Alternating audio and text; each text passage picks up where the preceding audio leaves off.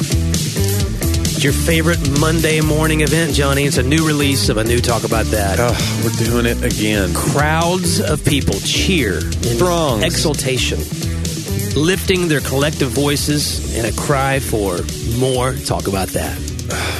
You love to hear it. You do. I don't hear it. I don't hear it either. I'm not sure it's happening. Verbosity, though, is They fun. like hit a button somewhere on a digital device and we're like, see? We feel the endorphin rush from it. You know, we do have more listeners right now. We're on a record month of downloads, so that's good. Yeah. We talked about that at lunch today about like, well, do we want to keep moving forward with what we've been talking about? Do we want to try to keep it lighter? And then, like, I don't want to lose people because I know some people get fatigued if it gets whatever quote unquote political. I was on another podcast yesterday talking about like political usually means you didn't agree with my position. Like, nobody ever gets accused of being political. Right. If they're pro your position, they're always like, it's the minute like you tread on their whatever their sacred cow is. Right. They're like, oh boy, here we go. He's getting political. He's getting political.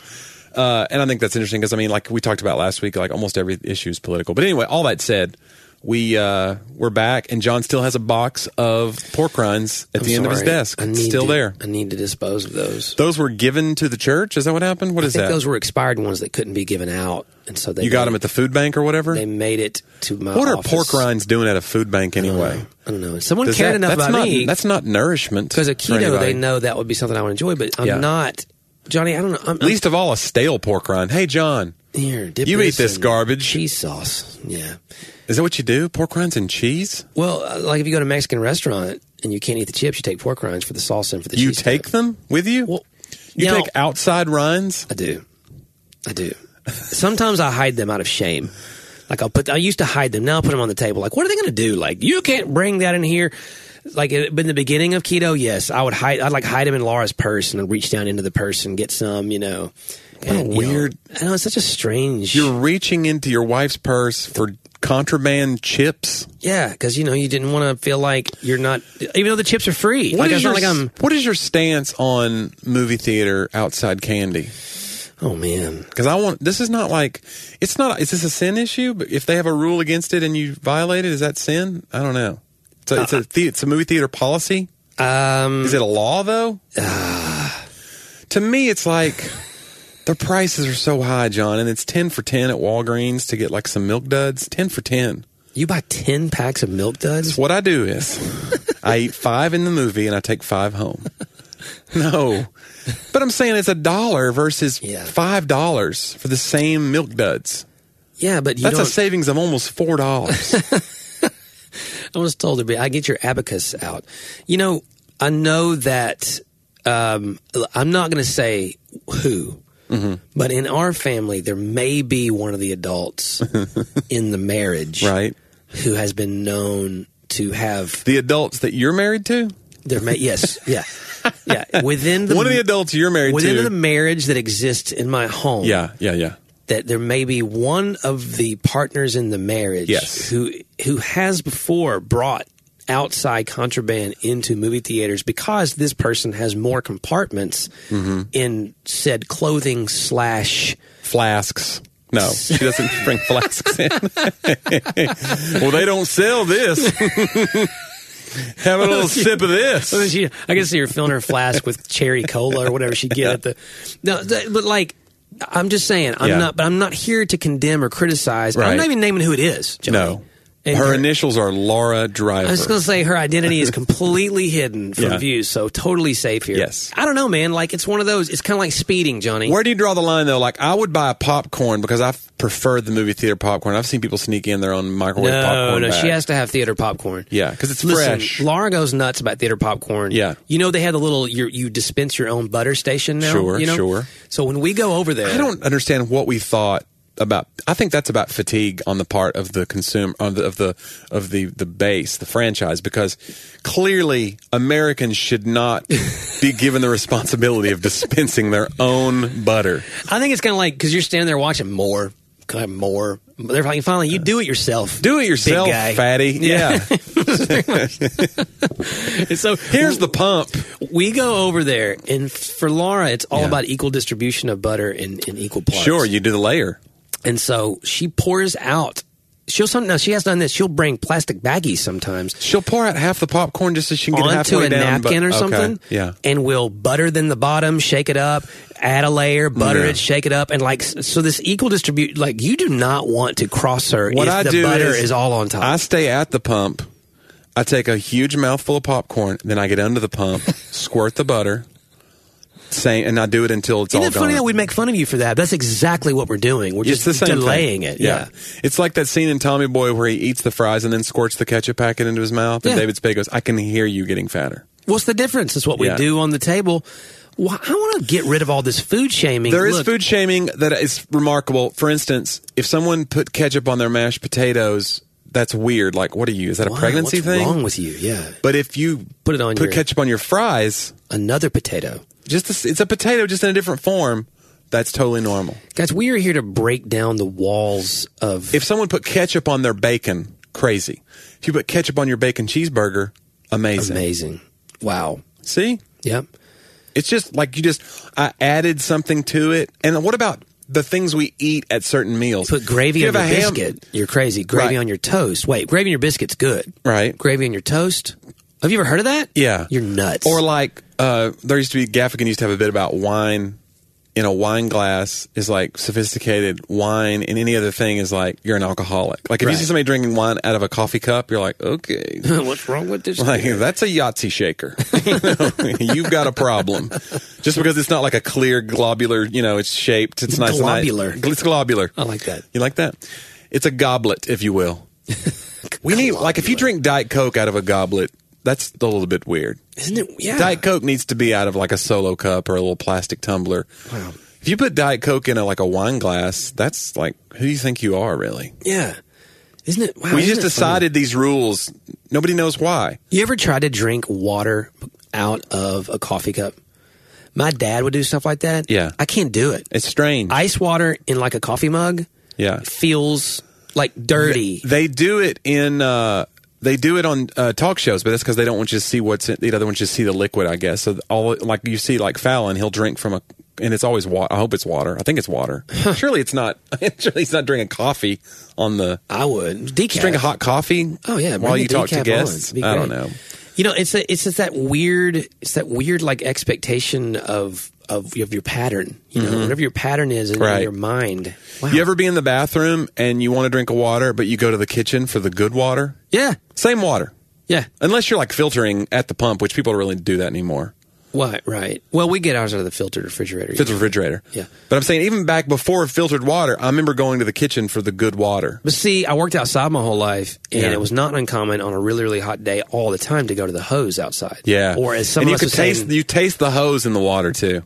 Yeah. As the heat is breaking down the rubber particles. Like, who knows why we don't all have cancer? Right. We're just drinking hose water.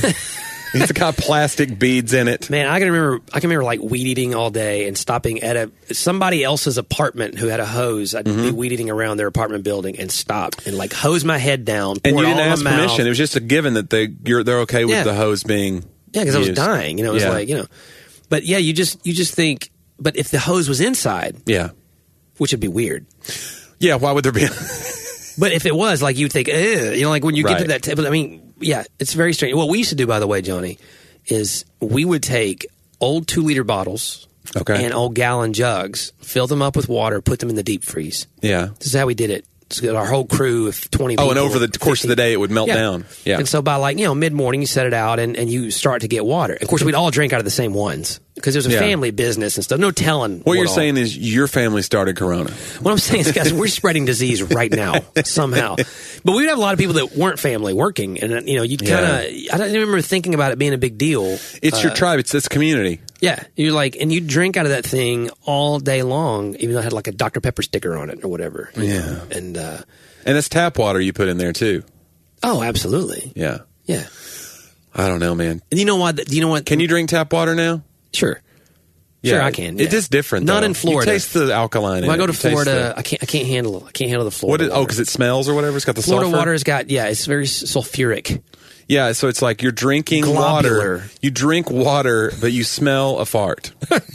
You're like, am I drinking a fart? You can't get it out of your mind. Right. Even though you know you're not, because it's an impossibility. Yeah, how do you... Right. I've tried. That's an old children's book that I almost wrote called How Do You Drink a Fart? It's right after Who Moved My Cheese? Gather Who round, cut kids. the cheese?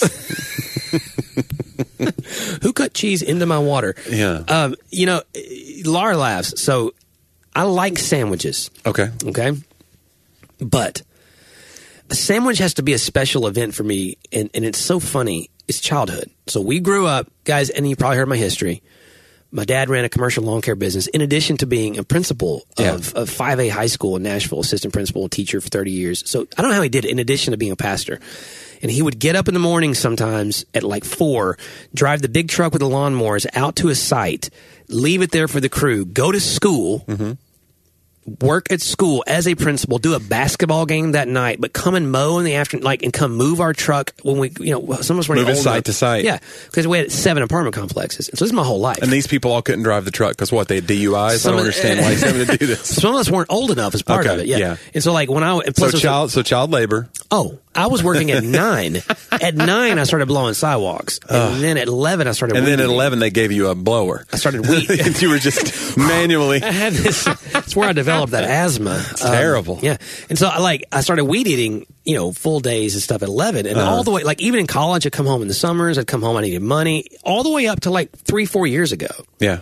Maybe 5 years ago. And so when Dad finally, his health, we couldn't run the business and he was ready, to retire from that. But I'd go out there and help him and work. I still enjoy it. I miss it now. Your dad worked hard, man. I don't know why we say work like a dog. All my dogs are lazy. That's true. Why They do we lay say around that? the house all day. But my dad worked hard. So, I have all these experiences, and we would stop in the middle of the day, and we'd make sandwiches. They'd bring sandwich meat and lunch meat and bread, and you would make sandwiches. Johnny, these are the components of a sandwich. I'm not sure if you're aware. Can you explain to me again, how do you make a sandwich? You take your gravy, and so Dad, we would stop, and some piece of equipment was always old equipment. Some piece of equipment was broken. Right. We sit under the trees, and Dad's fixing something. We're just covered in grease my whole life, covered in grease, fixing old equipment, and it was so much fun in some ways. It was these really, there's still very fond memories. We'd laugh and we'd have this 30-minute. Yeah, there's a community to it. Yeah, totally 30-minute break together. And, we're all gross and sweaty. My brother, my sister, all of us working together. It was a big family thing. And so my mom was one of the best lawnmowers, trimmers that we had, and Dad and I were the weed eater guys. Among others. So my dad and I had this special bond on weed eating. And so I remember though, that's work food. Yeah. Sandwiches are work food. It's like a reward for hard work. Well, it's not that. It's work food. It's I know I want to use this term. It's like dirty food. My hands, you don't wash your hands. I see, yeah. Hands are covered in grease. You just eat the sandwich. Yeah. Maybe a couple. And you have a couple. You've eaten oil. Right. Many, many times. You don't worry about it. Quarts of oil. Have you over the course of your life. Nutter butter afterwards, whatever, just horrible food. No wonder I couldn't lose weight. I was working all these hours. But, And so, now, we'll be in the middle of the day, and I actually have finally gotten over the first 15 years of marriage. Yeah. Laura's always she did it yesterday. We have this conversation all the time. Last night, I was I'm super hungry, and I don't know why. And she says, go eat some lunch meat. She always says that. Just go eat some lunch meat. And it's it's an insult. For real, I'm I don't want to go in there and just start cramming cold lunch meat. Yeah. Because I know, but in truth, she's right. That's the easiest way to satiate the hunger. Yes. Without making a meal. Yeah. But that's work food. I just don't. It's interesting. I don't just go make sandwiches. So you think you've risen above the sandwich? I don't know. I don't know what it is. But you would get a sandwich at a restaurant? Hot sandwich. To me, you're right. The key is cold sandwich. I don't do a lot of cold sandwiches. Cold cheese. Yep. I don't like cold cheese. She'll do a cold sandwich. Melt that cheese. Sadie makes cold sandwiches. I don't know, man. It's and it's not it's a bad memory. It's just I'm not, unless I'm outside, I don't do that. You've been ruined for sandwiches. Your dad said something to me one time when he was talking about retiring from the school, from the principal job. He, I can't remember how it came up. He goes, I'm on the fence. And I go, well, yeah, I know it's tough. You've been doing this a long time. And he goes, Johnny, then he decided to do it. And this is when he had decided to do it. And I said, so you're just going to hang it up? And he goes, if I told you, remember this? He goes, if I told you I'd give you $1 to come to work or 50 cents to stay home, which one would you take? And I didn't even have to think about it, I was like, if you give me 50 cents right now, and I mean, that's not even the rate. That's not even the real number, but I would take 50 cents. Right. And he was like, that's kind of where we're at now with retirement. So it was just kind of a funny way. I'd never heard it put that way. Well, because Dad worked for Metro Schools back when had there a were still pension and all that, yeah. Right, yeah. Pensions were a totally different ballgame, you Right. know. And so but I remember when Dad retired, 2000, we had just gotten married. Like, it wasn't too many years after we'd been married. So 2000, probably 3 or 4. Yeah. And he went on to work his other 2 jobs, it was like, I remember him saying one day, I don't see how I found time to go to work. I have so much work to do. Like, Well, he's that guy too that he would find other things to do. The time, and you're that way, if there's more time, you have an urgency to fill it up with things, so I don't, whatever that is, I don't have that. Well, yeah, it's super uncomfortable for me to be not productive. Yeah. That's actually part of my growth. I've learned a lot better, like, especially at night. Like, look, Laura and I have a lot of routines.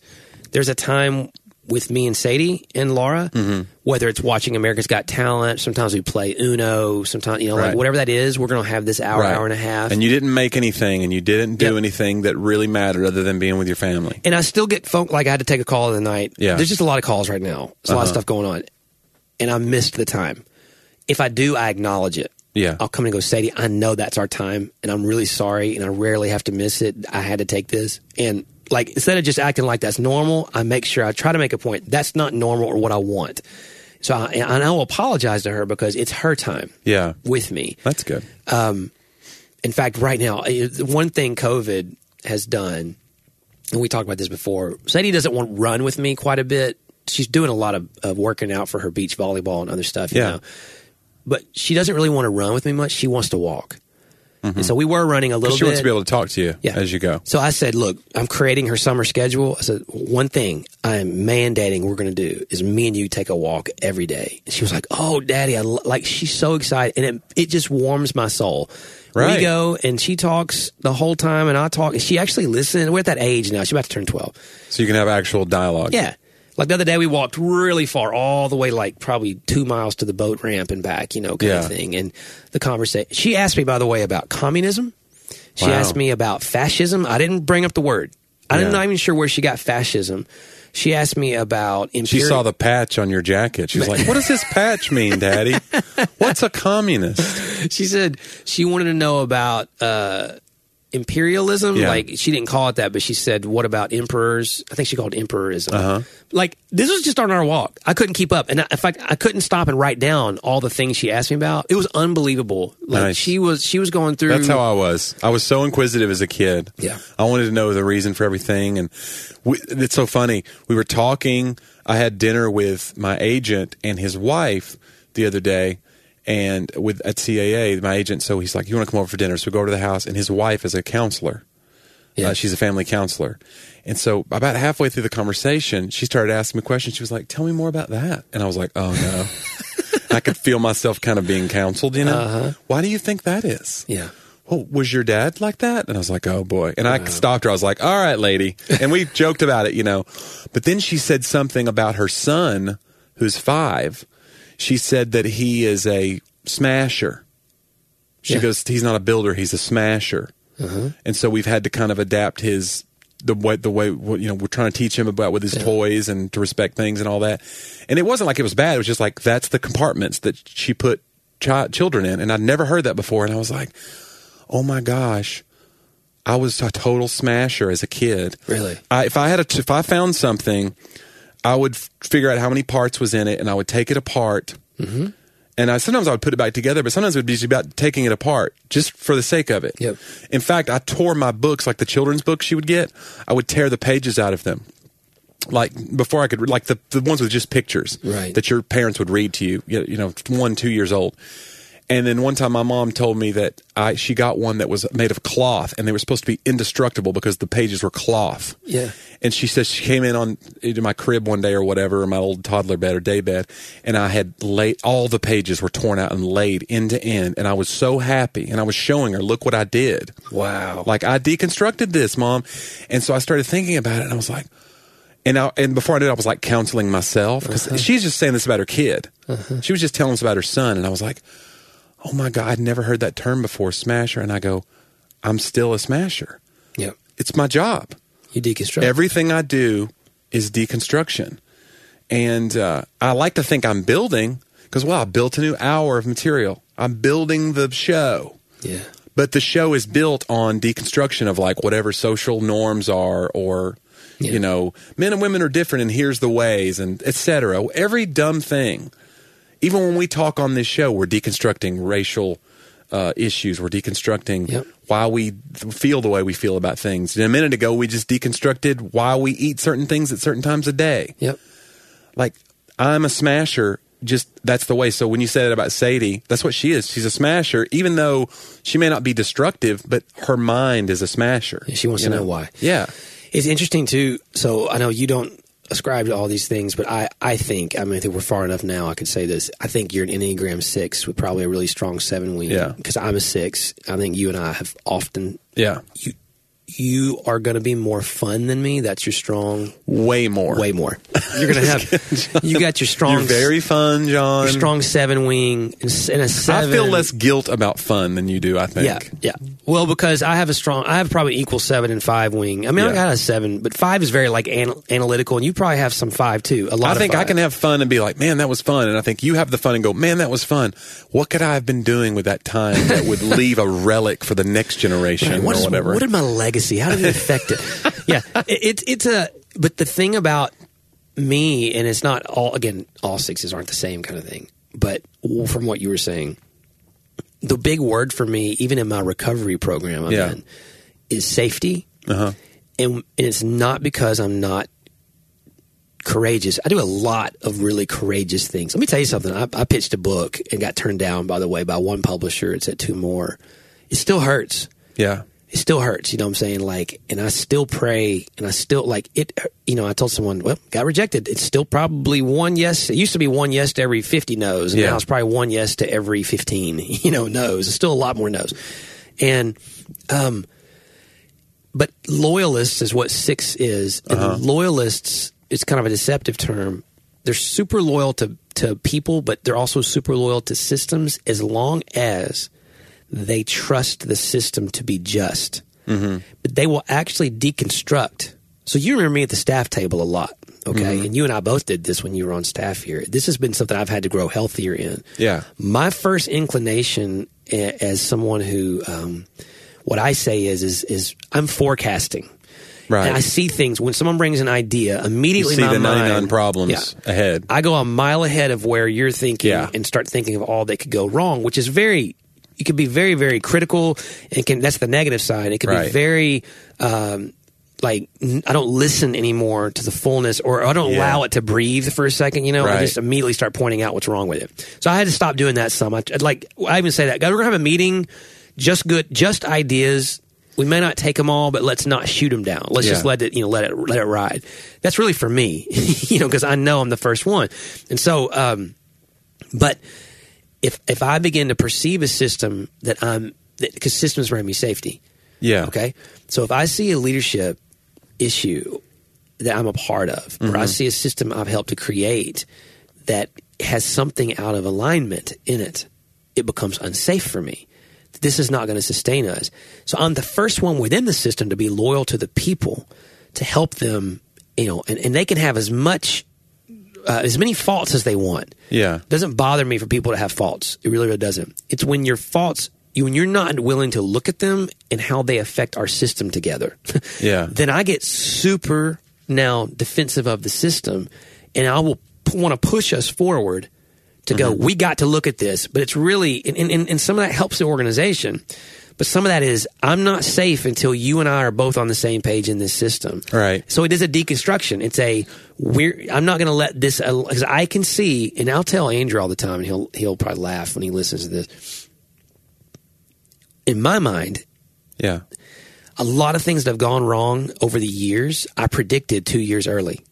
Uh-huh. And then I get super defensive when it finally happens and nobody listened to me. And then I get all, I told you so, I told you so, I told you so, which is a really mature, wonderful place to be. And people love it the when best you do in that. relationships. Yeah. You want to be saying, but it's not because I want to be right. It's because that's my role here. It's how I'm made this way to say, hey guys, we're gonna, we lost a lot of people out of the church over the years. There was a time, even when I was still the youth pastor, that I looked at the staff and said, we will lose every single one of these families, and I named them. Yeah. We will lose these families, and I'm telling you why. I'm telling you because I can see issues with the way we've done youth ministry, that I can see issues with their commitment. I can see that the moment this situation changes, it's not a safe system. The moment the situation changes, there's not enough other things left to hold them. I'm telling you. And I would go to the families and tell them. I didn't know, though, how to put it into healthy terms or lead them to something better. I just knew it was wrong. For years, Andrew and I both, it would drive me crazy. I knew something was wrong because I'd taken it apart. And I don't know, though, how to put it back together better, at that time in life. And I'm learning now. And by the way, they all left. Minus one. I think probably out of 20, 19 of them did.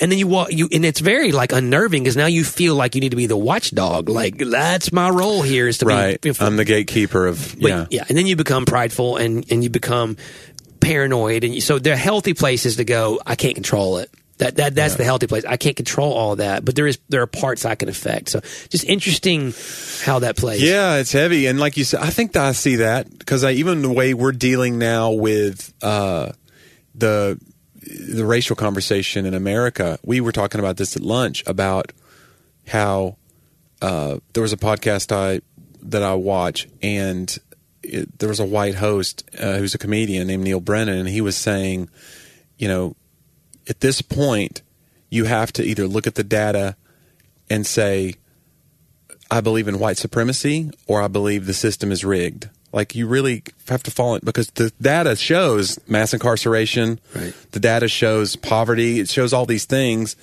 And you either have to go, the system is broken, or white supremacy is real. And the reason that's, in other words, the people that go, well, they're being imprisoned more because they're committing more crimes. Like, you either have to fall on that side of the thing of like, this is just a lesser population and they're acting on their own, like they're they're doing the dance of their own DNA.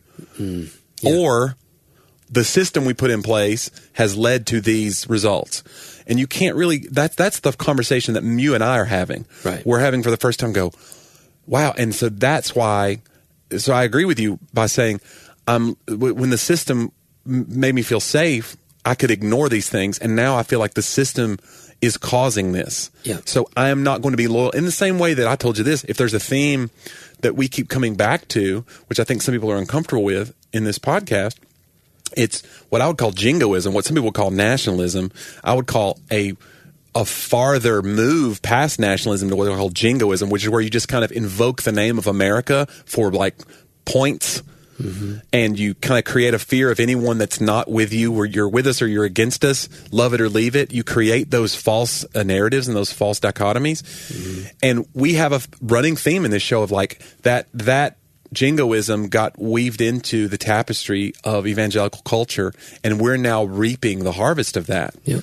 Because it feels like when you attack this, you're attacking America, you're attacking American ideals, when it's like, no. This is about the kingdom. I'm showing you a kingdom principle, and it happens to now conflict with what you thought was American culture, but I can show you now that's not even, it's as a mirage you've been sold.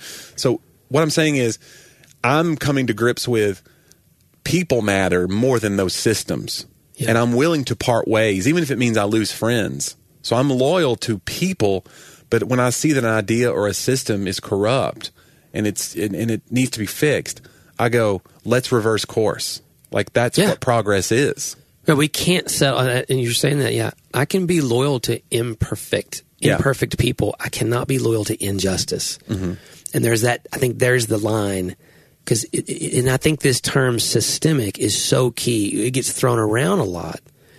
You and I were talking at lunch about this, and my wife and I were talking yesterday. Systemic thought is almost antithetical to modern evangelical Christian thought.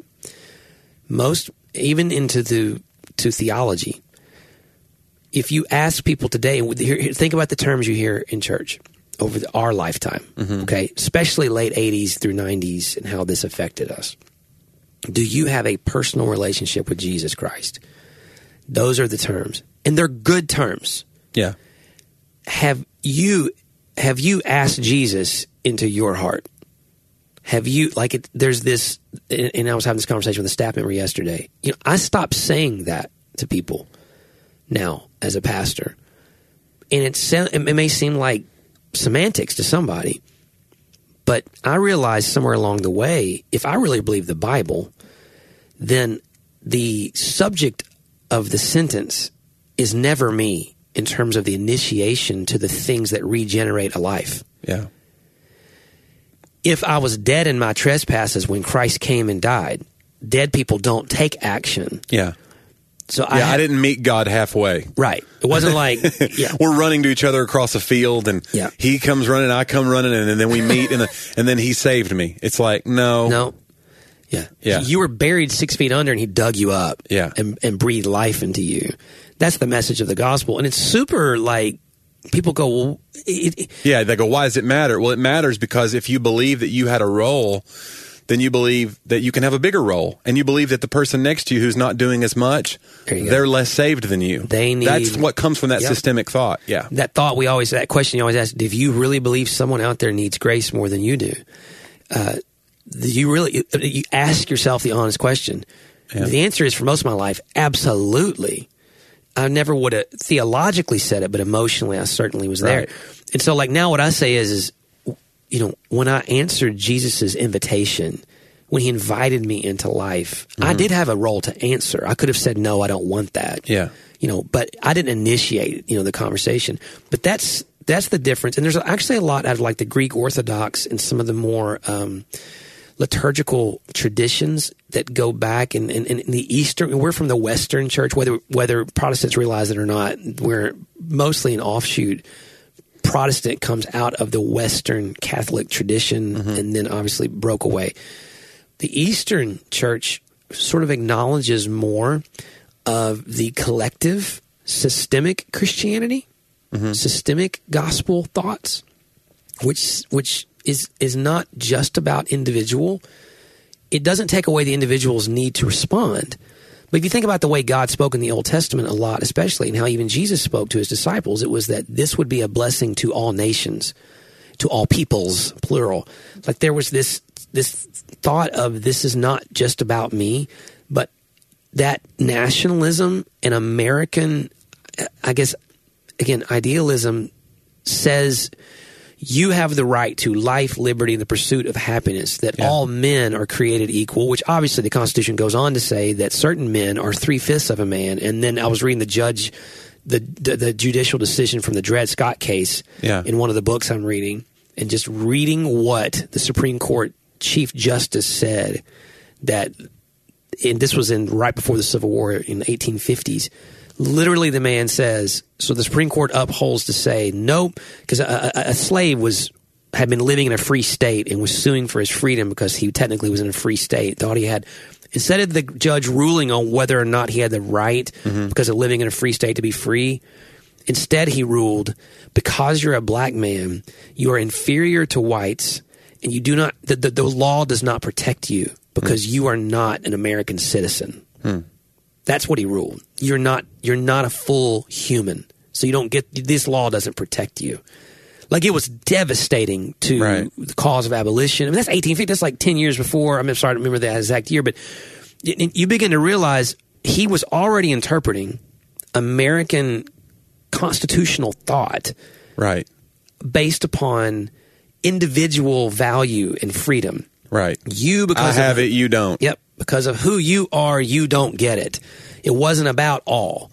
And so you see that had crept in somewhere out of Enlightenment thinking, which brought a lot of good thoughts, but also brought a lot of individual thoughts. That now freedom, like we're saying, freedom is now is not about the collective good. Yeah. If you look at Jewish law, it's all about collective good. It's all about collective good. And when you look at American law, it's now all about individual good and protecting individual freedoms. And you even look at it in the COVID thing. And I'm not going pro-mask or anti-mask here, guys. I'm just saying. Here we go. Some people right now are saying it's my freedom and my right to not have to wear a mask if I don't want to. But it doesn't matter if you happen to be pre-symptomatic and you might infringe upon someone else's freedoms by not. So again, forget about the mask conversation. Yeah. I'm just pointing out we're defining. Yeah, our individualism trumps your. Yeah, I'm not saying it's right or wrong. Yeah. It is an American viewpoint. It's the product of that individualism, though. It definitely is. That viewpoint is a product of individualism, whether you say it's good or bad. I think there's a lot of things that have come from individualism, but yeah, there's that thing of like being part of a whole, which is church culture, really. If you look at where it started, like, and why it is destined to conflict at some point, with American culture, because it, even though we have, out of many one, at some point it's about the American dream, which is start a business, get a home, get rich. Protect yourself from all the bad things. Like, that's really the American dream, is insulation. It's not community. You know what I'm saying? Like, the dream is to be somewhere where the bad things can't get to you and you have so much money that you can just write a check and the problems go away. That's what we were taught. Right. And so this idea that, so the church is, if you look at the real goal of the church, it's the anterior. It's about community. I think of it in terms of what I used to remember when I would read about Galileo, who was persecuted for daring to think that the earth was not the center of the known universe, and that the sun revolved around us. He instead looked through his telescope and saw tons of other things, and he figured out that we were just a part of this system that revolved around something else, and it was an offensive thing to believe that. Yeah. It was almost like he was a witch. He was accused of witchcraft for thinking that. It was so crazy because clearly we're the center of it. Right. And it's like when you realize you're not the center, even as we were talking about this, about how we're trying to move the conversation forward as white people who have a voice, because I don't want to just be silent. But there is a time to elevate voices of color, which I've tried to do. And instead of just being like, we should be the ones to decide how this conversation happens. Right. Like thinking that we should lead the conversation. Yeah. That's that's white privilege all its own. So it's like, I'm trying to tread that line and speak up when I can, but also listen. And it's hard. I'm sure I've made mistakes. Oh yeah. But they come from a pure heart, I believe. I think they come from a pure place. The great thing is everybody feels like they're coming from a pure heart. And the good news about the actual gospel, and I'm sorry I got to say that, the actual gospel that's a systemic and an individual gospel that affects people as a whole. In fact, if you really look at the root of the language in it, the root of the language of the gospel is there's only one full commandment that encapsulates all the rest. And it's not that you go to church, and it's not that you pray more and all those things. Those are just disciplines upon top of this foundation. The foundation is it's all based upon a constant reflection upon, do you really believe that Jesus radically loves you, likes you, cares for you, is on your side, like came to give his life so that you wouldn't have to, like would run 100,000 miles to save you, would leave the 99, like those who suffer, those who struggle, that's a hard belief. And even so, that's what Jesus came to proclaim. If you go, especially to the book of John, all of his I am statements, I am this bread of life so that you won't hunger anymore. I am this water that you won't thirst anymore. I am, he just constantly, I came that you might have life and it might be really, really full. I came not to condemn. I came that you might have life and abundantly. So it's just replete, and it's the hardest thing to believe. You'll spend your whole life. The work of a disciple, I believe, starts there. Every day, I got to start there again. I don't believe that in myself. It's like that. You talk about somebody talk about sanctification. They use that image of somebody falling down an up escalator. Yeah. They're just, if you've ever seen that GIF, it's so perfect. This guy's he trips at the beginning of stepping on and then begins to fall while being carried up, and he falls down for 3 minutes as the escalator carries him up, and he finally gets to the top, but he's falling the whole time. And you can't take any credit for going up. Yeah. That's the whole point of the whole Jesus thing. In fact, the number one step, by the way, in Regen is that I have sinful patterns that I am, and this is very hard for me. I have sinful patterns that I am powerless to manage or overcome under my own power. And the truth is, I don't really believe that because I'm pretty good. Right. You're a good manager. And I'm great at managing problems and mitigating problems and forecasting problems. And if you give me enough time, I'll work this out. And when you come to grips with what the Bible says in Romans 7, and that is that, I'm like, oh, they'd be so proud of me because I'm supposed to memorize this one. Romans 7:18 says, "For I know that nothing good dwells in me, that is, in my flesh. For I have the desire to do what is right, but not the ability to carry it out." So if we were to believe that, I have the desire, like I said, my heart's right, and whatever that means. It doesn't mean my heart's right, it just means I have a desire to do good too, in addition to the bad that I have a desire to do. Right. There's a good thing in there. I don't have the ability scripturally to carry it out. Like if you really take that, then and I think that's part of the deal. If your Christianity is based upon this individual idea that as long as I got good intentions, I didn't mean to offend somebody. I didn't mean to be a Pharisee for a lot of my life. I didn't mean those things. Therefore, since I didn't mean them, they don't count. Like somewhere along the line, I started going, I don't have any of those things. I don't have any of those legs to stand on anymore. Yeah. And that was the most liberating thing, but we think it's going to kill us. It's the most liberating moment to go, I'm really not good. Like I was told my whole life I was a good guy. Like that's just a behavioral evaluation. Yeah. That's not a true character evaluation. I might be well behaved, compared to others and all those things. I might have done good things, but we're talking about a different kind of goodness. And like there's freedom there to go, wow, the gospel as a whole, of which, like you said, I'm revolving around something. I'm a lot smaller, and that's not bad news. If I'm so much smaller and God still found me that valuable. And you're not in control of it. No. That's the other part of it. Yeah. It's like, think about if you just, I can't remember how fast the world is rotating right now. It's like thousands of miles per hour. Right. Like if you sat and thought about that, or if you sat and thought about, we've talked about this before, about if you sat and thought about how many breaths you need to breathe to stay alive, and if you ever start focusing on your breath, it's weird. You get this, it's almost like you can make yourself have a panic attack. Yep. Don't forget to breathe. Don't forget to blink. Your eyes could dry out. Yep. But you're not in control of it. It's involuntary. And like, that's what you have to think of when you think of like the systems of the gospel. It's like, I made this one little choice to accept, and everything else is just, I'm being carried along, and hopefully I'm going to get upward and onward and forward.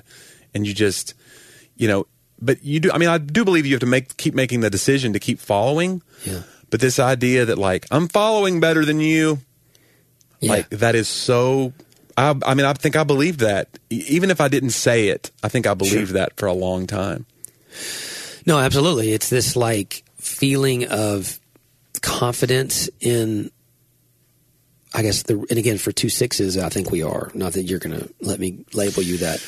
I'll take the test, John. Confidence, we need to read a book. That's better than the test, because the test could be faulty. But when we take comfort in the systems and in like the ritual, which I think a lot, by the way, probably 40%, they say some people are 6s. They take comfort in their loyalists, and they take comfort in systems, and the kind of people you want on your team, but they'll also call you to it if they think it's unjust, all those things. Think about it, man. Yeah, if I could just make sure I pray enough and read enough. And for me, it was like, I'm going to outrun sin with my knowledge. I'm going to outlearn it. I'm going to beat it. And I'm going to use all the things that God's given me that are good. And a lot of good came out of that in terms of learning. And I have access to scriptures I'm glad I memorize, and all those things that are in me. God brings good out of it, but just constantly feeling separated. I never believed God liked me. Yeah. Like he endured me. He had to love me because he's God. It was that kind of thing. And that's not a father relationship that we see scripturally, where the real words are Abba. We take that and make it so like emotional, but it's really true that Jesus says to his disciples, look, as the Father loves me, now the Father loves you because of me. You have this access to the Father like I have, and like that's so radical, and that's something you didn't do. You didn't go individually get there. That's systemic. Realizing someone else initiated, someone else is spinning, someone else is doing the work that really matters, and you have a role, but it's not gonna. I right now comfort Christians who feel. I read a post this morning, Johnny. We always say don't want to get political, and I'm going to just quote some things that it was said. It's from a Christian, and it said. It was some super offensive memes, by the way. One had a black hand holding a gun up against another black guy's head, because it was talking about us focusing not on racism, but instead what are we missing on black crime. Yeah. And the fact that we could repost that and not find it offensive, I don't care what color somebody is, to think that pointing a gun at somebody's head as a meme to make a point, to try to prove that you don't need to look at racism. When you've gone there, I go, guys, like that. And it was a kid, by the way. It looked like a 15-year-old with a gun to his head. Yeah.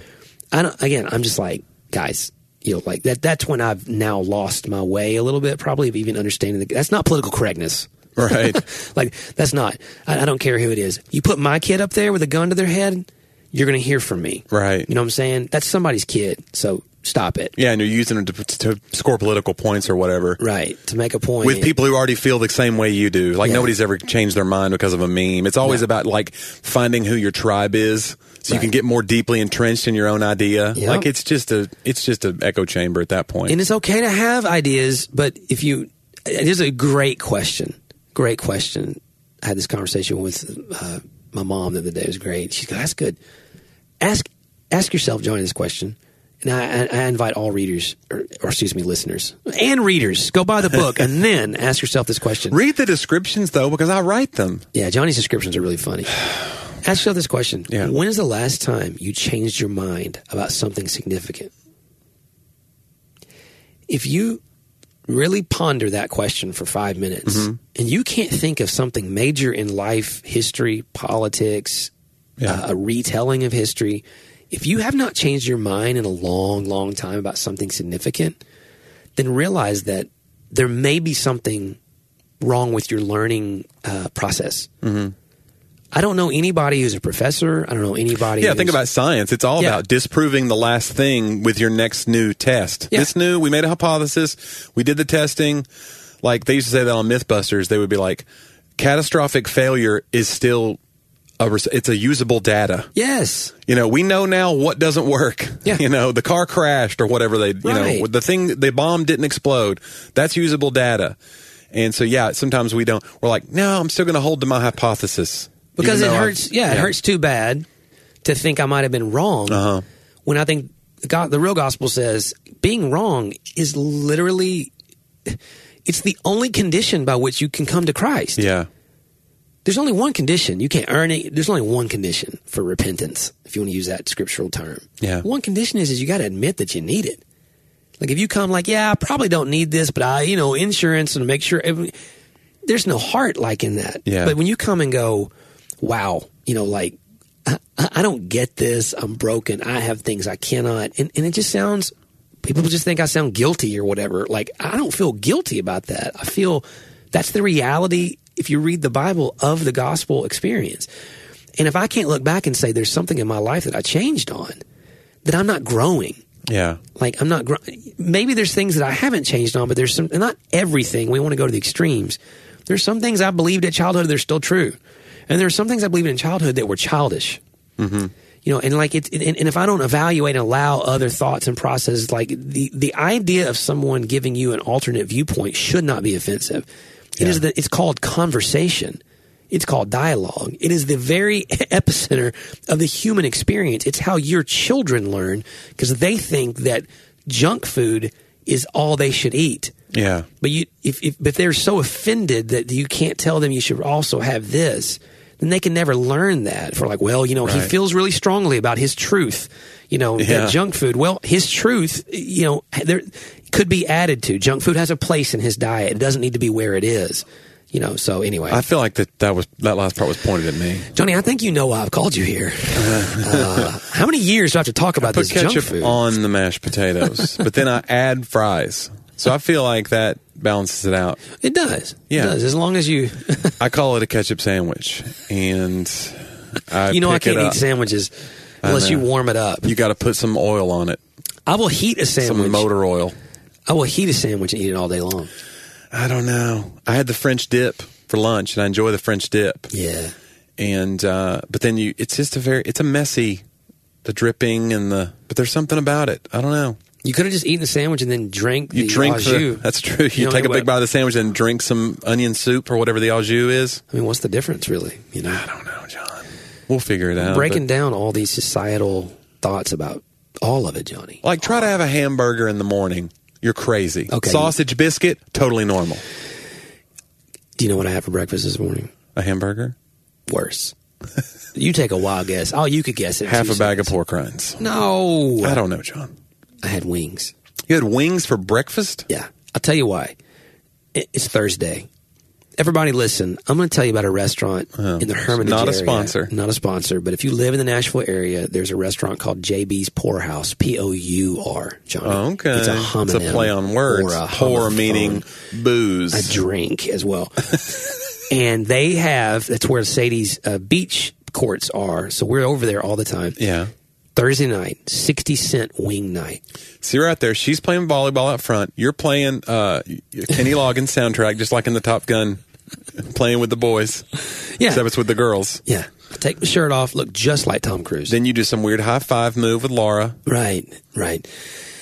Actually, she doesn't have volleyball on Thursdays usually. I just drive over there. To get how many wings? Do you want to know how many? I think you've told me before how many you order at a time. Isn't it like 70? I get 70 wings. That's crazy. I get 70 wings for like $35. Johnny, listen. That's almost 50 cents each. Yeah, for some reason, I feel like I get it less than 60. But they know me now. They'll be like, hey, Mr. Driver, are you getting 70 tonight? Like they know when I call. So They call you Mr. 70. I'll go. That's got to be a record, right? For a one person. You're like, hey, how was the big pool party? And you're like, there was no party. I sat. I am the pool party. I sat alone and stared into the abyss while I ate 70 chicken wings. So here's why. All right. I get 70 wings. So Yeah. first of all, there are 4 of us in our house. Yes. Okay. So we eat the wings on Thursday night. Mm-hmm. And then I eat off of that pack of wings for the next week. But reheated wings aren't as good. What are you reheating them in? You hit an air fryer? What are you doing? Air fryer. Air fryer. And they're just like they renew, Johnny. Okay. You put them in there, crisp them right up a little bit. It's so good.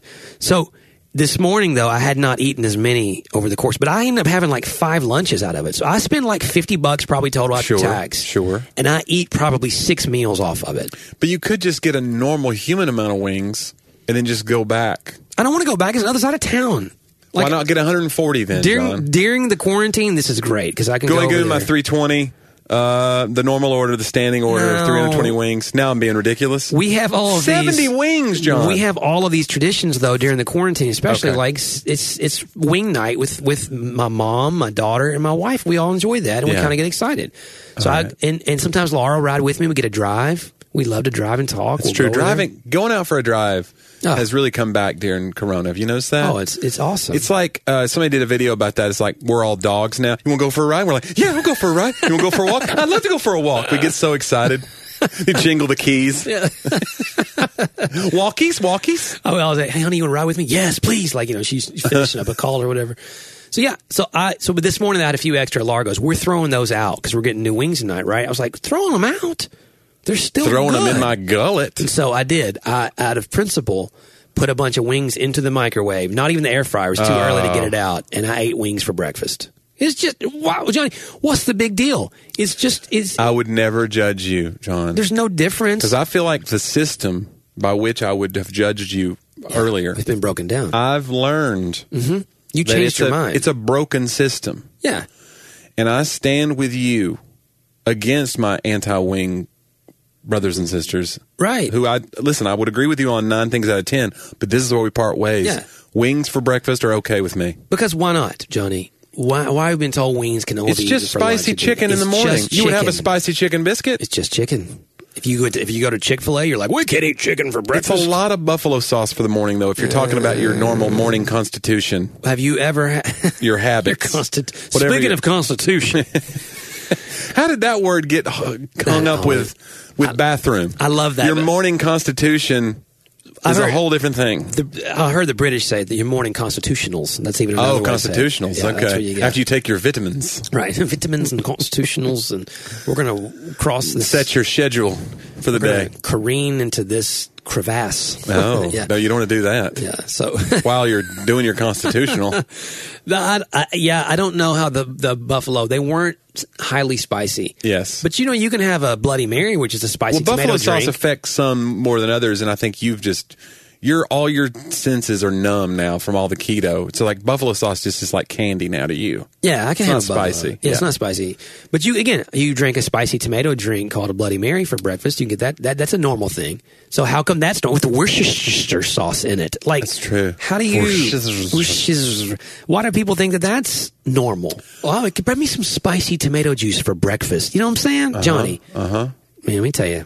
We're changing the world. Eat wings for breakfast, and then change your mind. We about need other to get things. the Poorhouse as a sponsor. I think Then you could get your 70 wings gratis. Oh my gosh! What if I agreed to every time we record the podcast, you and I will 70 eat wings. and talk about how good they are? There used to be a comedy show in Nashville called Comedy Cataclysm, and it was at Prince's Hot Chicken. Oh, wow. And the thing was, you'd eat hot chicken and then go up and do comedy with no water. Ooh. And so it would change. They would just see how it affected your delivery of the comedy. Did you ever have Francis? Okay, Or so I've had Hattie B's, though. so here's what's funny. So I grew up in not the best part of Nashville. Yeah. And we used to go bowling in a really not great part of Nashville where Prince's Hot Chicken was. The original. Yeah. And like it was when you say hole in the wall, like it was, it's right next to the bowling alley. So I've been there my whole life. I never had Prince's Hot Chicken. Like I remember being at that bowling alley one night. I remember a car was running out front. And I watched the guy walk up with a tire iron and smash the back windshield out. Yeah, and you're like, this isn't the best place. I was like, yeah. So that just was normal. I'll take my chicken to go, please. It was normal, I mean, that was where we grew up, and you just, there was stuff happening in that side. That was our side of town. Like it was, it's just okay, just be smart and stay safe. And so when I moved back after college, a guy from church took me to Prince's. I was like, guys, this is next door to where I grew up, literally. And I ate hot chicken, maybe the mild, because I like hot chili and all that back then, especially. Right, dude, never again. Set you up. It set you on fire. Oh, and it's not. Listen, I don't mean to be graphic. Yeah, but I'm going to tell you something. It hurts. It's what comes out of a man that defiles him. That's scripture. I'll tell you that. Yeah, absolutely. Like it hurt all around, if you know what I mean. For days. Ring of fire. Yeah, like I can't.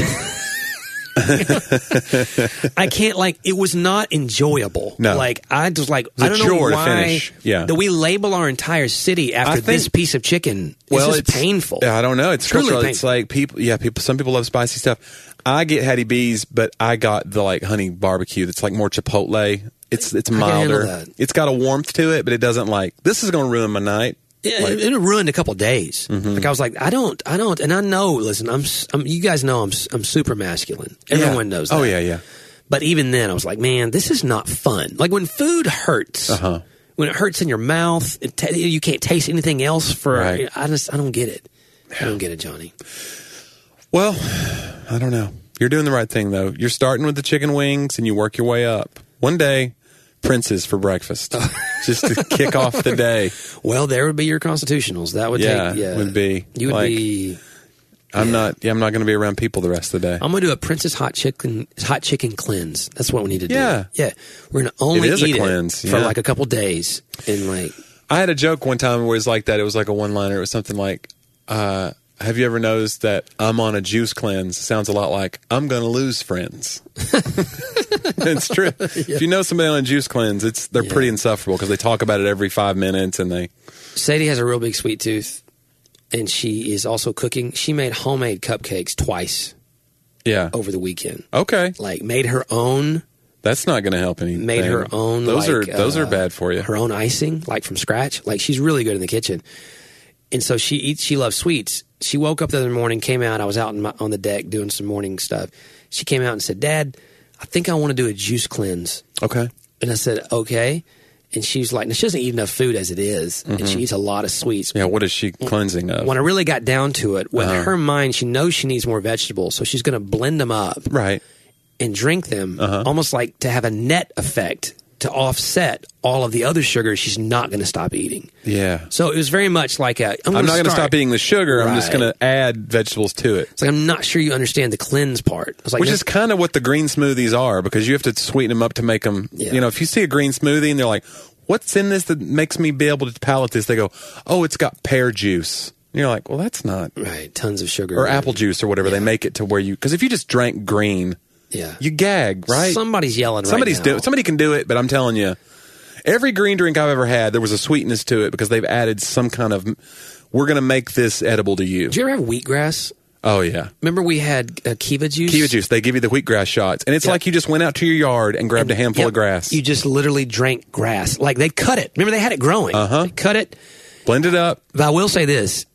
It was like, I remember... I think it was to sell the smoothies, because you go, I need something to get the taste out of my mouth. They go, large peach slice plus coming up. And then they charge you $12 for that. And you're just like, right. I'll pay anything to get this out of my mouth.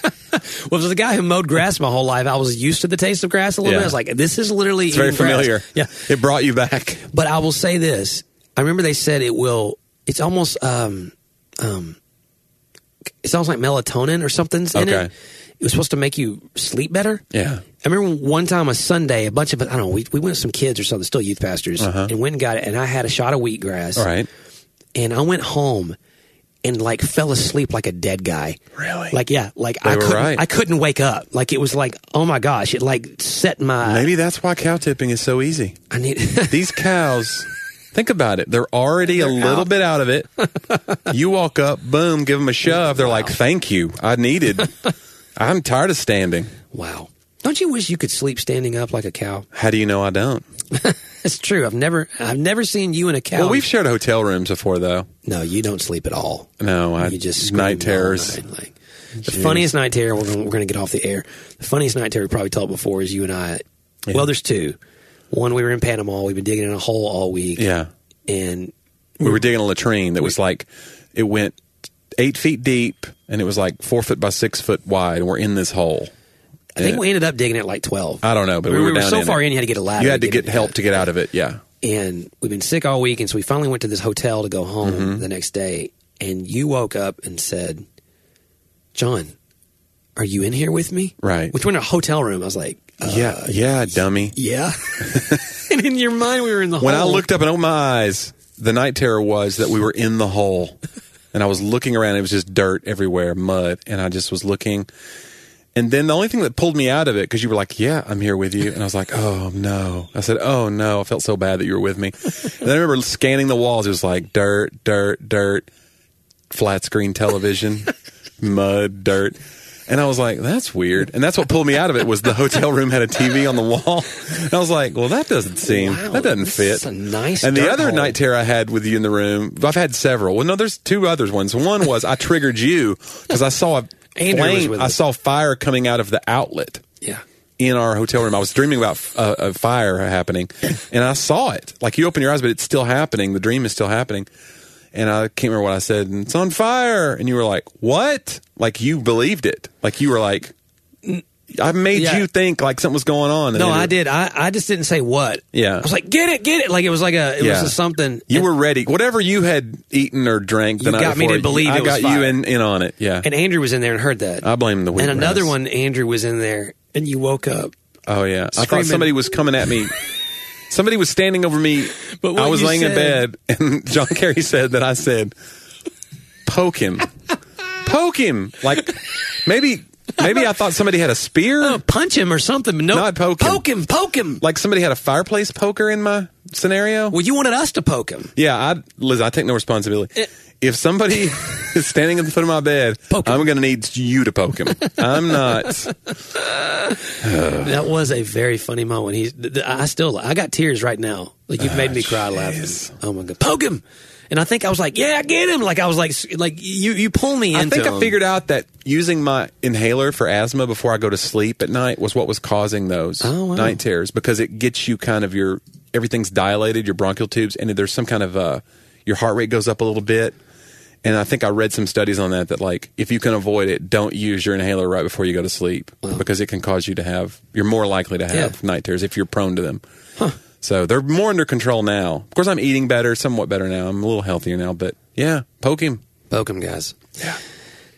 We appreciate you guys listening. Thanks to all of you. Find us on Facebook and poke us. I don't know. Can you still poke people on Facebook? It doesn't make any sense. I never got into all the whole. No. He waved Farmville. at you know. I'm like, oh my God, I don't know what to do with this. I'm sorry. Yeah. I'm sorry if we never waved back. just send me a message or something. Here's how you can wave. Leave a review. That helps the algorithm because people find us and find the show, which people are doing now, which is really great. Yeah. Leave that review. If you have a question, we answered a question last week. If you have a question for us or a topic you want us to cover, and if we decide it's not going to cost us listeners, we'll cover that topic in depth and give our dumb opinions. Yeah. Yeah, and again, I do encourage you right now, you can check out our social media. There's some things that we're retweeting, like if you want to know some authors that we're reading right now and other people we're listening to learn, especially in the current conversation about racism. Go back if you haven't listened to our interview with Reggie Dabbs from 2 weeks ago. And he's going on some other podcasts right now. We're actually working on some articles and book stuff together. Yeah, definitely check out Reggie and follow him. He's been making some huge inroads right now and lending his voice to some cool stuff. Yeah, absolutely. And you can always follow, obviously, personally as well, Johnny. And Johnny's putting out funny content all the time. And you're very witty, Thank Johnny. you. Thank you, John. Yeah. So check him out and check us out. Go to talkaboutthatpodcast.com and you can find all the platforms there, whether they be Apple or whether it be Spotify, whether it be... And the episodes are archived there. You can play them from the app as well, or from the website. Yep. And so leave reviews. We see those. They actually really, really help a lot. Get a friend to leave a review. And we appreciate you guys, in all honesty, allowing us... we're on the same journey you're on, and figuring out some things. I have had some friends tell me that having these kinds of long-term conversations has helped them to not be so reactive to the issue, but to think broader. Like, hey, we're two friends who don't agree on everything, though. Sometimes it sounds like we do. I get it. But we've also talked a lot off the air, Yeah. And so it's okay to be uncomfortable and to learn. And our goal has not ever been to, be offensive in that. It's to have the kind of dialogue we think actually leads to growth and maturity to continue ourselves. Because 100 things we're talking about are things we didn't necessarily ascribe to fully 2 years ago. But, we're learning and growing. So thank you guys for being malleable and open to not just enduring that, but allowing that same process in you. We think that's one of the ways that we grow. So it means a lot. And anything you want to add, Johnny, to that? I don't. I think it's cool, and I think that's what's great about a podcast is, like you said, with like a tweet or a social media post, it's like there's a limit to it, and you're trying to get to the point, but you can't really expound on it and say, well, this is what I meant by this, or let's give this context. Whereas with a podcast format, it's way easier to get the full story. Yeah. So that helps. Absolutely. So, hey, thanks for being a part of it with us. It's a journey. It's fun. And we're glad you're on board with us. So we'll see you next week on Talk About That.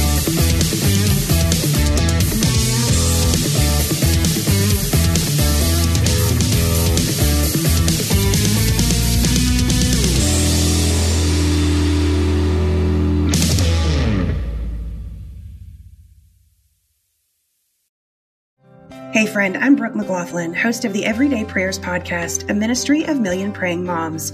And I'm here to invite you to partner with God for the hearts of your children on the daily. Our goal at Everyday Prayers is to help moms understand and pray God's word. Join us each weekday as we share insights from God's word for today's Christian mom. Tune in to the Everyday Prayers podcast in your favorite app or by visiting lifeaudio.com.